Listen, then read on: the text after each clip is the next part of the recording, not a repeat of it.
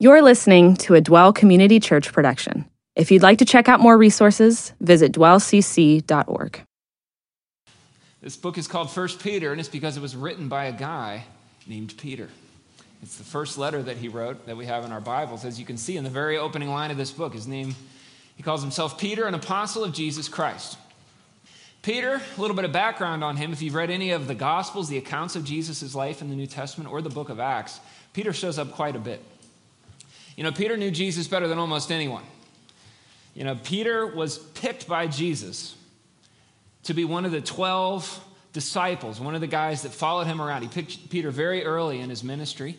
And then he picked Peter to be among those 12, among this inner circle of 3 that had special access to him, that got to do special things with Jesus that the other apostles didn't. And then he picked Peter to be the leader of the apostles, kind of a first among equals. And so as a result, we see Peter playing a major role, not just in the Gospels, but also in the book of Acts and in these historical accounts of the early church. So this is one of the letters that he wrote. It's interesting, though, if you read about Peter, he's kind of a surprising choice for this major role. From the very beginning, we see he shows up as a pretty unstable guy, kind of a flighty guy. And, you know, I'm sure some of us can relate to that. I can definitely relate to that. Peter was the kind of guy that was always saying too much, always saying the wrong thing. He's the kind of guy that would speak first and think later, always putting his foot in his mouth, always embarrassing himself. I can definitely relate to that. Peter also is a guy that had some pretty public failures. We see him letting Jesus down multiple times on the final night before Jesus was crucified, as well as other times in the New Testament. And, you know, I'm not sure there's anybody that has more failures recorded than than Peter in the Bible. And I kind of feel that sometimes that way as well. It's like, does anyone fail more publicly and more often than me? Maybe you can relate to that as well. So I think Peter's a guy some of us can relate to, but what's so cool about that is I think it's really encouraging that people like him can be picked to do great things for God. And as a result of this suffering, of his failures that Peter went through, we see him speak with a conviction, with compassion, with a gratitude that can only come from somebody that has really failed, as Peter is going to talk about here tonight. He's writing from Rome in the early 60s AD. This would have been, Emperor Nero would have been Caesar at this point. But this would have been probably 63 or 64, because Paul was there till 62. Peter doesn't mention him. This would have been before the real big persecution broke out at the hands of Emperor Nero. But he was writing to suffering Christians in present-day Turkey. So this would be writing to churches and Christian communities to the east of where he was writing from. You know, even though there wasn't necessarily an empire-wide program of persecution going right now, if you've read the book of Acts, you know, regardless of what the government policy is, local attacks on Christians could spring up at any time, and we see those all over the place. And so, you know, this isn't the major persecution that would later claim the life of Peter and Paul and a lot of other Christians in and around Rome, but this was, there was still a lot of suffering going on here. And Peter is writing to these Christians to try to give them God's perspective on this present life. He writes to those who reside as aliens, scattered throughout Pontus, Galatia, Cappadocia, Asia, and Bithynia. Again, like I said, it's kind of just modern-day Turkey is where these different regions are. And he says, these are aliens. He calls them scattered aliens. And, you know, this sounds kind of weird at first. He's referring to Christians as aliens and, conjures up images of like, yeah, weirdo, or aliens, which would actually be kind of cool. But I think a better word for this would be like pilgrims, backpackers, travelers, journey. You know, it's like the Christian is there. We've got our stuff on our back. We're living simply. We're packing light. We're not getting too attached to this world. Or, you know, you see this group here. They're just traveling. They're on a cool adventure together. This isn't their home. This isn't where they live. They're on a journey. They're staying in this place for a little while, then they're going to stay that place for a little while. And that's the way it is. Peter, this is the picture that Peter is painting of the Christian. You know, Jesus said, I'm not of this world. And so Christians, we should stand out in a good way, not in a weird way. And we'll talk about that next week. This is a theme Peter's going to revisit a few times in this book. But he's saying, you guys are suffering. And Jesus told us this would happen. He said, look, if you were of this world, the world would accept you and would embrace you and pat you on the back, but you're not of this world. And if they persecuted and killed me, Jesus said, what are they going to do to you? So we shouldn't be surprised by this. He kept warning his disciples about this, and he's always warning us, and then we're always surprised when it happens to us. I think about camping. I really love camping, all right? This is a picture from one of our campsites last summer when a group of people, we loaded up our tents and our sleeping bags and our cooking gear, and we threw it all on a plane, and we flew out to Colorado, and we camped. And it was awesome. You're in nature, you're sleeping out under the stars, you're seeing some of the most beautiful places in the world, you're doing some awesome hikes. But it wasn't all rosy, it wasn't all easy. A few days into that trip, I started getting blisters on my feet from the hikes that we were doing. We got rained on multiple times. We kept setting up our tent right in the place that all the water in the campground would pool. And so literally in a pond is where my tent would end up. We actually got hailed on twice. I remember sitting in my tent looking at these hail balls. It was a river of hail balls at a certain point, just sitting there in my vestibule. And I was just like, this is not the way it's supposed to be. You don't see this in the camping advertisements. We reached that point that you get to in every camping trip with the cooler. You know what I'm talking about? Where the ice is melted and you have this sort of like meat-flavored water. And you're kind of reaching your hand down in there, bobbing for that pack of brats that you know is there. You're hitting like a weird plastic Ziploc baggie that had something in it at one point. And as I was lying there in my tent in 35-degree weather, slightly damp tent, one of the last nights there, I just thought to myself, I love camping, but I also love going home. And pretty soon I'm going home, and I was not confused in the slightest that this was my home. All right, I'm sleeping in a tent, I'm using the restroom in that structure kind of in the background there with the smokestack coming up out of it for ventilation. I'm just thinking at home, I've got a fridge with no meat water. I've got a restroom with a toilet that flushes. I've got air conditioning and heat, memory foam. This is cool, but this is not the way it's supposed to be. And for the Christian, we're kind of like campers. It's like we're enjoying this temporary time where we're staying somewhere that is not our home, Peter says. We're scattered pilgrims. Scattered travelers. But, when we're looking around at this life and we feel the blisters and we feel the cold and we are kind of grabbing for food in the middle of the meat water and, we're thinking to ourselves, this is not the way it's supposed to be. There's a reason for that. This is not your home. You are homesick for a place you've never been if you're a Christian. There is a home waiting for you.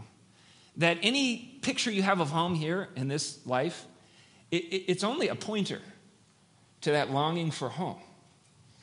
And that is a home that will be the home we've always been longing for. And so we don't expect too much out of this life. We can enjoy this life tremendously. There's a lot of enjoyment to be had here in this life, but at the same time, and it's also not like we can't own things or own a house or stay somewhere for a while in this world, but we don't want to get too attached. And we always want to be looking ahead to that future home that is going to be here so soon. And so Peter says, you guys are scattered pilgrims, you're backpackers, you're sojourners. And he says, you're chosen. So we're chosen scattered pilgrims. We've been picked. So what does this mean? Who chose me? What did I get picked for? Well, he tells us. He says, you're chosen. Well, you're chosen by God. And you're chosen according to the foreknowledge of God the Father. Now we're not going to unpack the whole theological debate here. Christians have been debating about this one for a while. How does it work? All this stuff. But what Scripture tells us is that God has foreknowledge. He knows the future somehow. We don't know how it works. We're not God, so we couldn't possibly understand that. But he says he has foreknowledge. It also says he picks people, and he picks people according to his foreknowledge. This is how this works. Chosen according to foreknowledge. He knows you before you were ever born. He knows all the decisions you will make. He knows how your life will pan out. And then certain people he picks based on what he sees. And it doesn't mean that we don't have free will, But what it does mean is that he knows what choices we'll make. We see the same thing with a concept that's very similar called predestination, where it's like the destiny is set ahead of time. It says, those whom God foreknew, he also predestined to be conformed to the image of his son. So once again, we see this chosenness or predestination based on foreknowledge. And so, it's almost like, when it comes to salvation, it's almost as though you're there and you're in the water and you're floundering and you're splashing around. And it's hopeless for you. And God tosses you a life preserver. He tosses one in there, and he tosses one to everybody. God knows whether you're going to grab onto that. But you still have to grab onto it. And based on God's foreknowledge of what you're going to do with his offer, he makes other plans for your life. He crafts this really cool plan for your life, things that you can do as part of his rescue plan. God is on a rescue plan to rescue a dying world. And so this is why Jesus Christ came. He died on the cross for our sins so that you could be rescued, so that he could throw you that life preserver and give you the opportunity to grab on. Some of us here, maybe we've never grabbed on. Tonight would be a pretty good night to do that. The offer is there. It's floating right there. You have to reach out and grab it, though. God is not going to force you into the boat. He's not going to force you to receive his offer. He wants you to freely choose it. And so we see God choosing people, choosing Christians as scattered pilgrims based on his foreknowledge. He also says we're chosen by the sanctifying work of the Spirit. That's another big, Bible word. To sanctify means to set something apart as different. It's related to the word holy, which means also means different. And we're gonna talk a lot more about holiness and the different way to live. We'll talk about that next week in the second part of this chapter. But God's Holy Spirit, the moment we grab onto that life preserver, the moment we come into that relationship with Christ, his Spirit comes and begins to live inside of us. He connects us to Christ forever. We can never be snatched away from his grasp. He starts to give us this happiness, this peace, this closeness with God. He starts to change our desires so we want to do the right thing. Some of us might be sitting here thinking, I'd sort of like to try the God thing, but I don't think I could do it. I don't think I could be good enough. I feel like all these people, they're better people than me.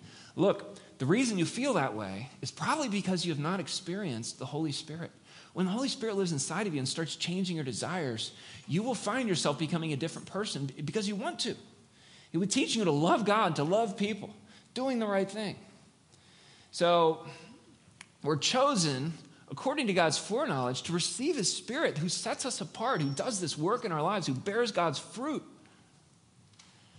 And he says we're chosen to obey Jesus Christ and be sprinkled with his blood. Now, this obedience to Jesus Christ, this probably refers to the one-time obedience of receiving Christ, of grabbing the life preserver. Jesus himself said, this is the only work God wants from you, believe in the one he has sent. And Peter says, you should obey Jesus. Place your trust in Jesus. That is the point where we get sprinkled with his blood. This is like language from the Old Testament sacrifices where they would be sprinkled with the blood, and that's what would bring about forgiveness, symbolically. It was pointing ahead to Christ. And so we're chosen for these three things. And he says, may grace and peace be yours in the fullest measure. Wouldn't that be nice to have peace and grace in the fullest measure? Grace, God's unmerited generosity. And then Peter just launches into this 7-verse sentence that we're going to spend the rest of our time here talking about. And he starts by saying, blessed be or praise the God and Father of our Lord Jesus Christ. Just a shout of gratitude. Why? Because according to his great mercy, he has caused us to be born again. And so he's praising God, he's thanking God for a couple of reasons. One is for God's great mercy. God didn't give us what we did deserve, which was eternal separation from him. Mercy is when you don't get what you deserve. You ever been pulled over by a cop and you were speeding, through a school zone with construction, and you're like, this is going to be a $5,000 ticket. And they let you off with a warning? You're like, whoo, that was mercy. I didn't get what I deserved. And that's an exciting feeling. That's how Peter feels here. Well, God's mercy is so much greater than getting out of a speeding ticket. He says his great mercy, he's caused us to be born again. Now, born again, it's sort of unfortunate this term has become like a trite, weird, cheesy Christian phrase, overused. It's an idea that actually Jesus coined. It's a term that Jesus coined. He says in John 3, no one can enter this kingdom of God unless they're born again. And the guy Jesus is talking to does not understand what he's talking about. I mean, you think birth, you think like birth, right? And the guy he's talking to is like, born again? My mom is not going to be real happy about that. She's like 80. And Jesus is like, no, I'm not talking about a physical birth. I'm talking about a spiritual birth. That's what you need. And there are some similarities between the spiritual birth that Jesus promised and physical birth, and that's why he used that analogy. Physical birth begins a new life. You weren't, and then you were. And then there's a life now, okay? Now, spiritual birth also begins a new life, but it begins a new spiritual life. This is a new beginning. You are a new creation. Like it says in 2 Corinthians 5, if anyone's in Christ, he's a new creation. The old is gone. The new has come. The old you's gone. You ever feel like, I just wish I could get a fresh start?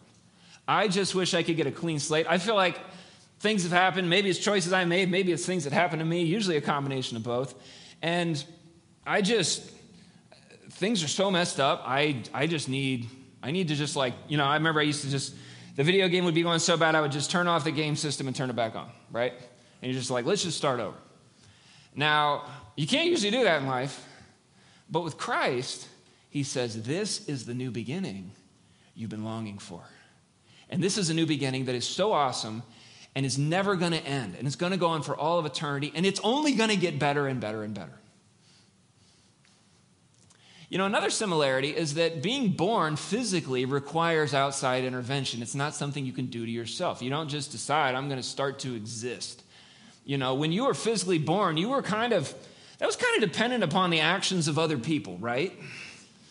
It's like 1 minute you're not, and the next minute you exist. And then, a little time passes, and then all of a sudden, boom, you're born. Spiritual birth's like that too. We can grab the life preserver, but we can't make ourselves born spiritually. That is something like he says here. It's according to God's great mercy that he has caused us to be born again. We do a very small part. We put our trust in Christ. He does the hard part. He's the one that makes us new, a new creation, a new birth, a new beginning. And so Peter says, we're born again. We got a fresh start. God did it. This is the new beginning. This is never going to end. This is awesome. The old is gone. The new has come.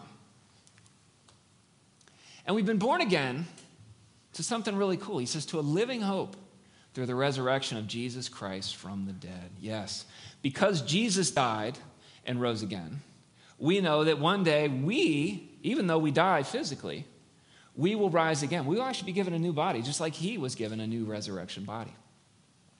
And this is in real contrast with the dead hope that we see so often. The philosophers in the day of Peter, like Sophocles, he wrote, it's best not to be born at all, and the second best is to die at birth. That's a pretty depressing philosophy. Philosophers tend to be like this, though, don't they, right?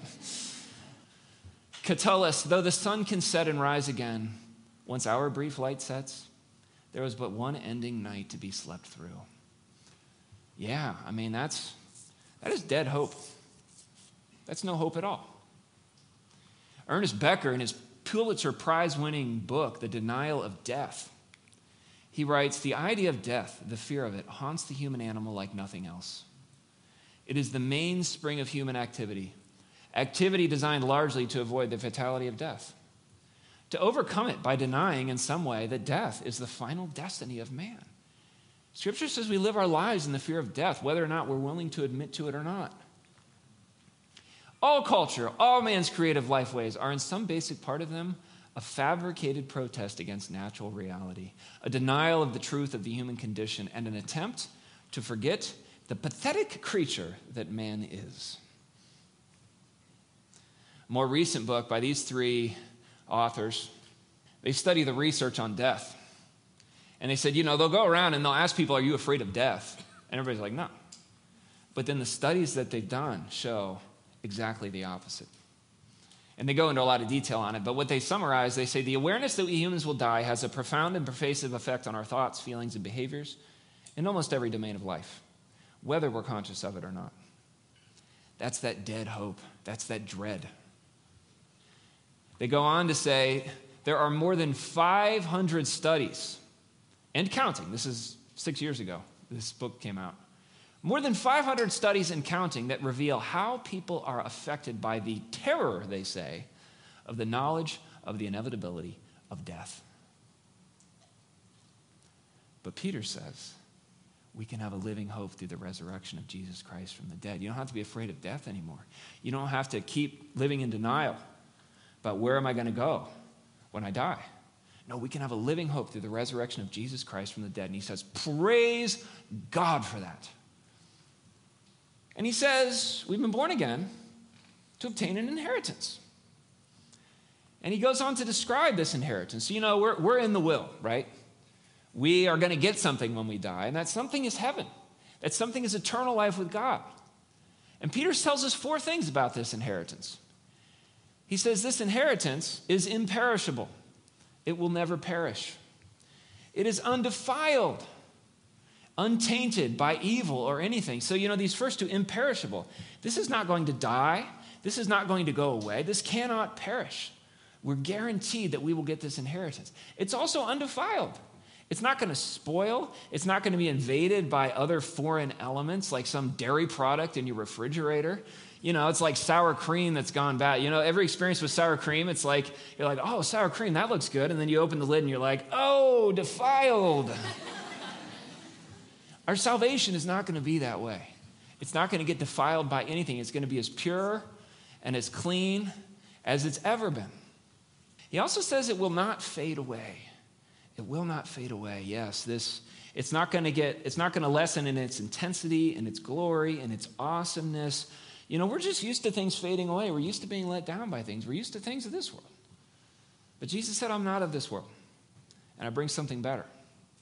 This is like inflation. If you had like $1,000 back in the year 1900, you were the richest person ever. You could buy like 10 houses with that. Now you can barely get anything with $1,000, but you can't even buy like a crappy car for $1,000. But it's because of inflation. It's taken what was once a fortune, what was once awesome, and it's made it virtually worthless compared to what it once was. Or I remember when I was 13 years old, I was visiting my cousin who lived in another state. And for some reason, while I was like spending the week at his house, we decided to go through their deep freezer, all right? And we were looking down in there, and down at the bottom, we found this like package.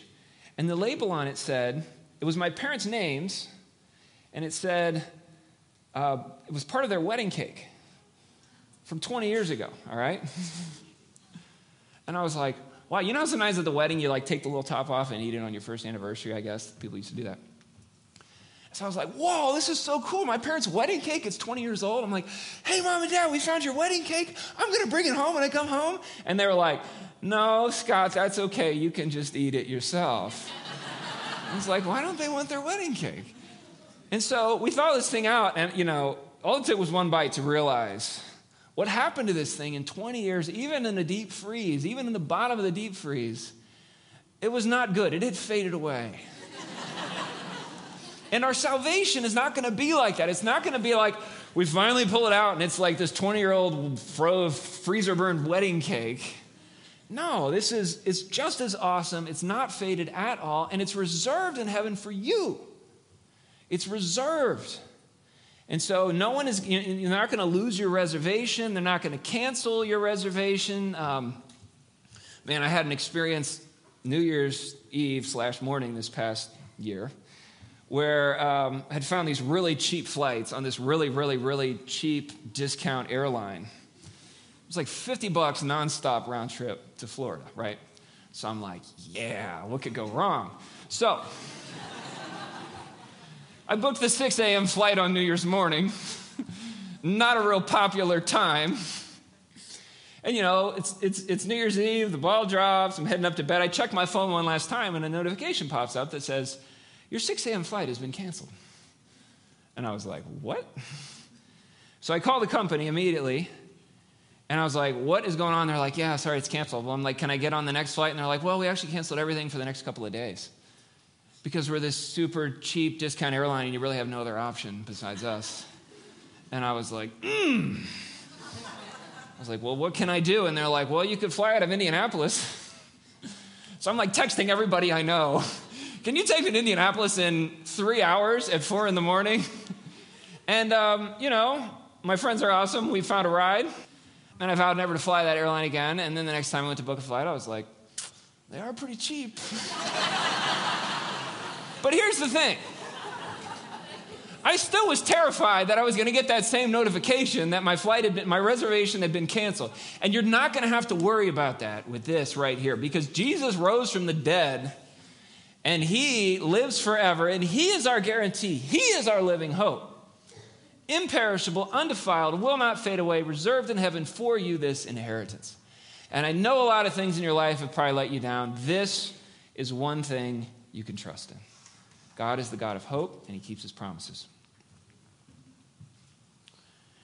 But it's not just our inheritance that's protected. He says also you are protected by the power of God through faith for salvation ready to be revealed in the last time. So you're protected by the power of God. This is super cool. There's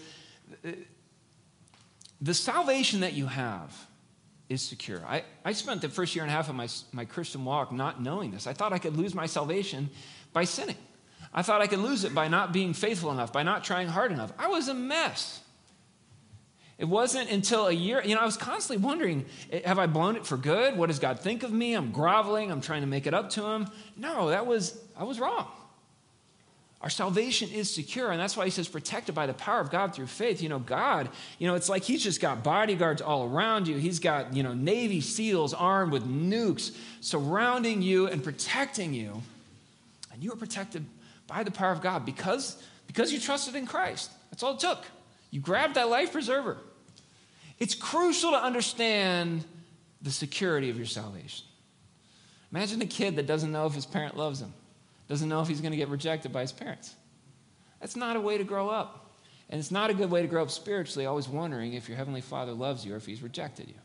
It also goes directly against passages like this one right here. And he says, you're protected for a salvation ready to be revealed in the last time. Yes, there's nothing that is standing between right now and the possibility of Jesus coming back. I mean, only God knows when he's sending the Son back. Only God knows when he's going to wrap up this present age. But it's coming, and Scripture says it's coming soon. And we need to always be ready because it could come at any time. Think about this question. If you knew Christ were coming back tomorrow, what would you do today? I mean, we might not make it through this teaching. You got to let that thought sink in. We might not make it to tomorrow. Christ may come back. And if so, all the Christians are going with him. What would you do today if you knew today was the last day before Christ came back? And then a good follow-up question is, why not go ahead and do that thing? Because he could come back. He could come back. We got to live in constant expectation of this. If you're not a Christian here, maybe it's time to grab that life preserver. Maybe it's time to receive Christ. So you know you're going with him. So you know you have that living hope. Could be one of the last Christians to receive Christ before the return of Christ. Wouldn't that be cool? To be the last one? You're like, man, you'd have some stories to tell when you got to heaven. There'd be a lot of people wanting to talk to you. Some people are like, but I don't want to wait. I don't like waiting for things. For this salvation, why do I have to wait for it to be revealed? I want it now. Well, Peter's got some good news for you. You can have it now. You can experience it. It's not just a salvation that's revealed at the return of Christ in all of its glory. It's also one that gets revealed bit by bit in the lives of his followers. And that gets revealed, Peter's going to tell us, one of the primary ways is through suffering. It's as we suffer that God slowly but surely purifies us and brings out this salvation and kind of clears the junk out of our lives and brings out the good stuff that he's put in there.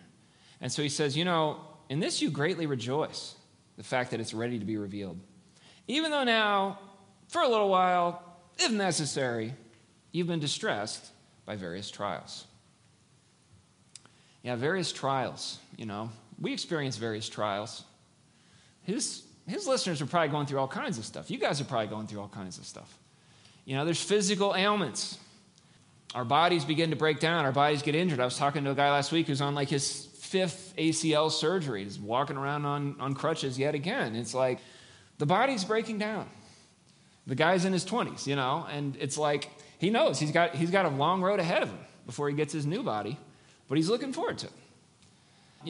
Some of you have already got some serious physical ailments. Could be physical problems, could be mental disabilities, could be things you were born with, could be things developed later, but they just sort of make life harder. And it's easy to sit around feeling sorry for yourself and complaining about them. There's financial struggles. There's just that knot in your stomach about what, am I going to overdraw my account? Is there some bill I haven't heard of? Is my car going to break down? What am I going to do now that I need a new laptop?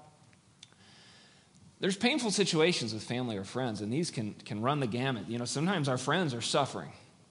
Some of us may have had people close to us dying or have recently died. And that is so exhausting. That is so painful. Maybe our friends or family are going through hard things. Maybe there's hard things in our relationship with them where you just see this relationship, it's got problems and I don't know what to do about it. I don't know how to fix it. Weariness and busyness. There are seasons of life that are busier than others, where we're more tired than others. And when you're in one of those, it sort of feels like it's never going to end. It's hard. It's real hard. Waiting on God. Sometimes the problem is not what's happening to us, but what's not happening to us. Like, when am I going to get married? When is this thing going to happen that I've been waiting so long for? Sometimes waiting is the hard thing. But, how else can you learn patience other than by waiting? There's no magic wand of patience that God can wave over you. No, it's you're denied the thing you really want, really bad, and then you have to go back to God's word. You have to go back to God. And God gives you strength to endure. And then you see him come through, and you're like, I'm so glad I had to wait. So Peter says, you greatly rejoice. How are we rejoicing in the midst of various trials? Well, he gives us a couple reasons. He says, for one, these trials it's just for now, for a little while, if necessary. Like, it's a real contrast with the inheritance he just talked about the last couple of verses, right? Imperishable, undefiled, will not fade away, reserved. This, he's like, it's now, it's a little bit, it's. We got to put our suffering into perspective. And no matter how bad it is in this life, it's so small compared with the good that is coming just around the corner. And so, even if, even the person trapped in the collapsed mine shaft, if they can hear the rescuers coming, even if they know it's going to be a couple of days, they're like, I'm getting out. That makes the current suffering so much easier to deal with, because then, it's going to be so short and the rescue's coming soon. Here's another reason. It's not just because we know the suffering is short, but because we know what God does in our life through it. He says in verse 7, God is, you're distressed by these trials if necessary, so that the proof or the genuineness of your faith, being more precious than gold, which is perishable, even though tested by fire, may be found to result in praise and glory and honor at the revelation of Jesus Christ. Remember that salvation is ready to be revealed. He says, when it is revealed, God he's going to reveal all the cool work he's done in your life. And there will be rewards for you, for your faithfulness to him, for the things he's done in you and through you. And so, this is the language of the gold refiner, the smelter. Here's a picture of molten gold being poured as part of the refining process. Refining gold is a lengthy, hot, grueling process. 1 metric ton of ore, gold ore, 2,200 pounds. You know how much actual gold that yields? You're never going to guess. It's 1.5 grams of gold. That's pretty hard to believe. No wonder gold is so expensive. A metric ton yields 1.5 grams of gold? I've read estimates as high as almost 5 grams of gold. So, to be fair, it might be triple that. Wow. It's ground to powder and then heated to approximately 2,000 degrees Fahrenheit. That is a hot, grueling process. Imagine how the gold must feel. It's like, come on, refiner, I thought you were good. I thought you wanted what was best for me, and here I'm being ground to powder and heated to 2,000 degrees. You know, the master smelter knows just how hot to heat that fire, heat it to a certain temp, pull it out, take a look at it, put it back in. You can heat it hotter. You're pouring off the impurities. The gold sinks, the impurities rise to the top. That's right. You're pouring the impurities off the top. You're checking that to make sure there's no gold in there. You're going through this process of heat, cool, heat, pour, cool, heat, pour, cool. And they say that the refiner in ancient times, they could tell the gold was done when they could look over and they could see their face in it. And that's what God's doing in our lives. He's heating us. The fire is revealing the impurities. You can't see the impurities until it's heated and they separate. We think we trust God completely, and then suffering comes in and we're like getting pretty upset with God and the people around us, and we're getting impatient. It also purifies us. It's a chance to bring those out, to take those things and to hold them up to God and His Word. God is doing this in our lives. Grinding, heating, pulling out of the fire, putting back in. He is the master refiner. He knows just what you can handle. And He's doing something in your life that may feel pretty warm, pretty painful. But you got to hang in there and trust Him, that He knows what He's doing. Think about a Christian that doesn't suffer. What would that be like? It might be because they're at peace with the world system, with the system of values set up over and against God's values, with God's enemy. But you know, those people still suffer. They just have a different kind of suffering. The breakdown of relationships, the lack of peace, the lack of happiness, the addictions, the ways they deal with these problems in their lives. Christians who don't suffer, they really can't learn to depend on God. It's not till we're pushed to the end of ourselves that we turn and out of our own strength. You know, I can kind of handle some suffering, but if I get a lot, I'm like throwing my hands up. I'm like, God, I can't do it. That's when I'm turning to Him. I mean, would you prefer you never did that? That's not what I want in my heart of hearts, even though I do complain when the suffering comes in, and I do feel sorry for myself at times. Christians who don't suffer, they tend to be shallow with easy answers. Everything just seems so simple. You know, WWJD, man. They got easy answers for everything. It's those who have suffered, those who've really been through things, that they see the nuances, that they see the different unexpected issues. They know what it's like for the person who's suffering. They know how hard it is. They know the points where faith breaks down and how to actually answer the problems, how to actually encourage people. You know, if you don't suffer, you have low empathy and weak ministry skills. You don't really know how to help people. You know, when I've been through suffering, I can just realize, what were the things that helped me? What did God teach me through that? And then I have lessons that were forged in the fires of the refiner, paid for with sweat and tears. And those are the kind of lessons that can actually help people. You know what it feels like. It's not easy, glib, minimizing, but you can actually be there with somebody. You ever been suffering and somebody is there with you, and you feel like they climbed down into this hole with me and nobody has yet? That is so therapeutic, so healing. That was the life of Christ right there. Compassionate, right down in there with the lowly. That's what He wants you to be able to do. Don't you want that? I do. Finally, Christians who don't suffer can't handle suffering when it comes your way. You want to be soft? You want to be weak? You want to be always trying to steer clear of the suffering, always pulling that escape lever, always trying to numb myself?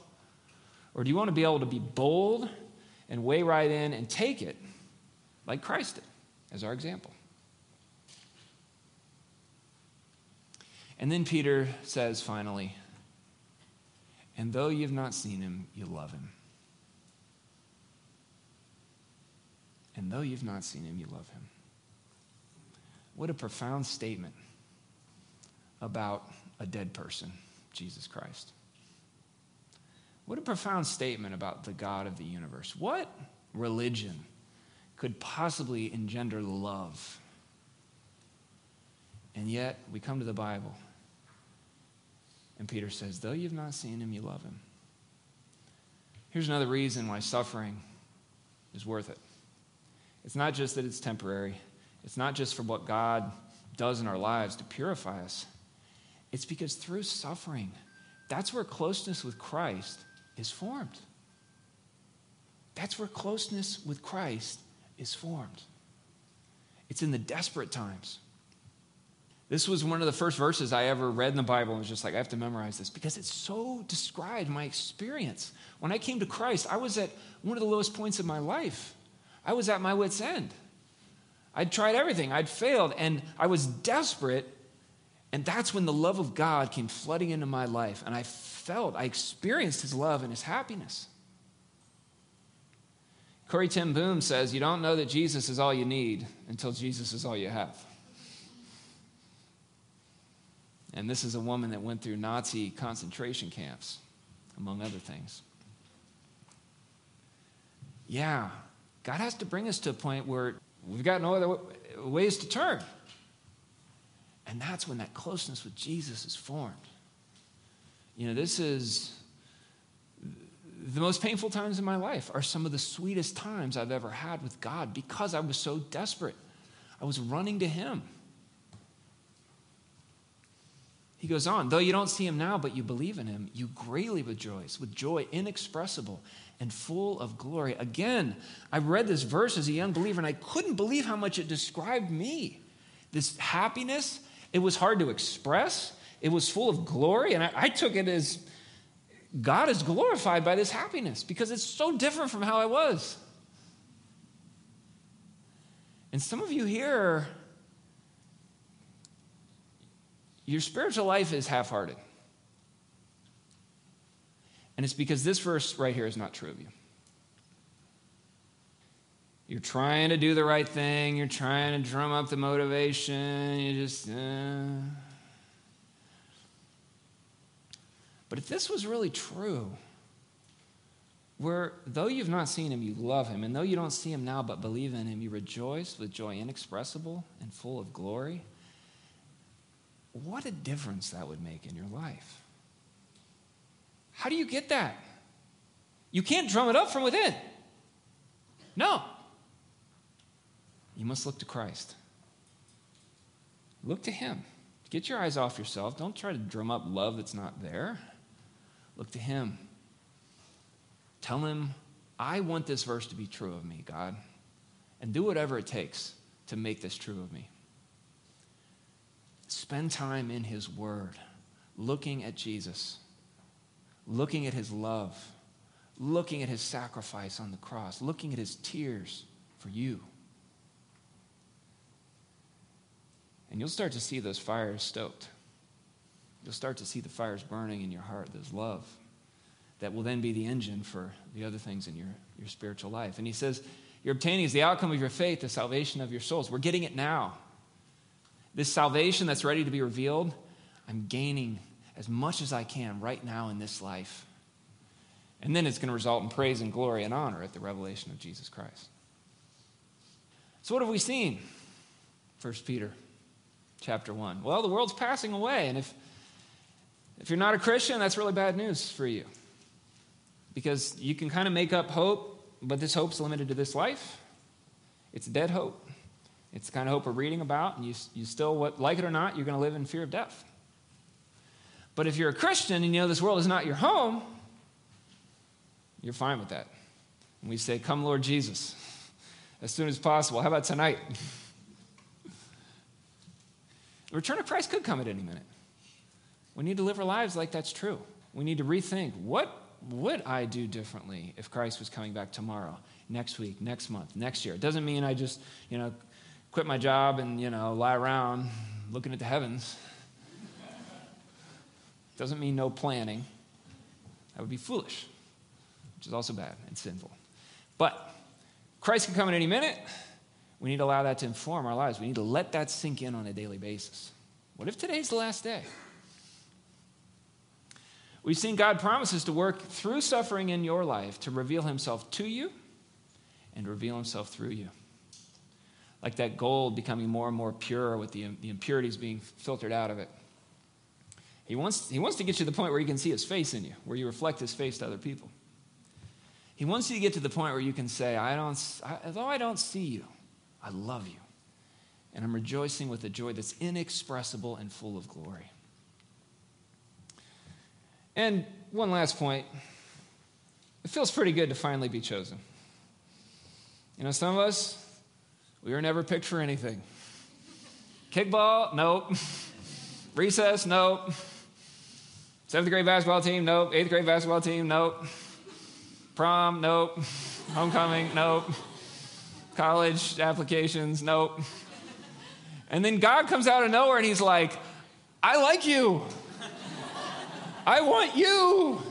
I'm picking you. And we become chosen, scattered pilgrims. Scattered throughout this world, picked by God, awaiting that future glory, that inheritance, which can never be taken away from us.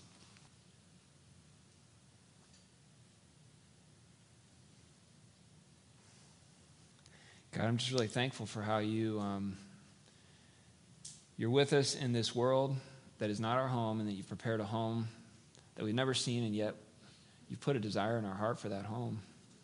God, I pray we can not forget where our true home is, and that even though we'll have some various stopping points along the way, I pray we don't mistake those for our true home. I'm thankful, too, for how you take even the suffering in our lives and you use it to help us to see this world more clearly, help us to see you more clearly, and you help us to reveal Christ more clearly, and you use those to draw us closer to you. So, God, I pray for the person here who has never reached out and grabbed hold of that life preserver that you've thrown them, God. I pray that they would reach for it. I pray that they would receive Christ, that they would not just sit there staring at this offer, but that they would receive the gift you're offering them. And I pray they would also experience that love, God, that joy inexpressible and full of glory. Amen. Thanks for listening. This has been a Dwell Community Church production.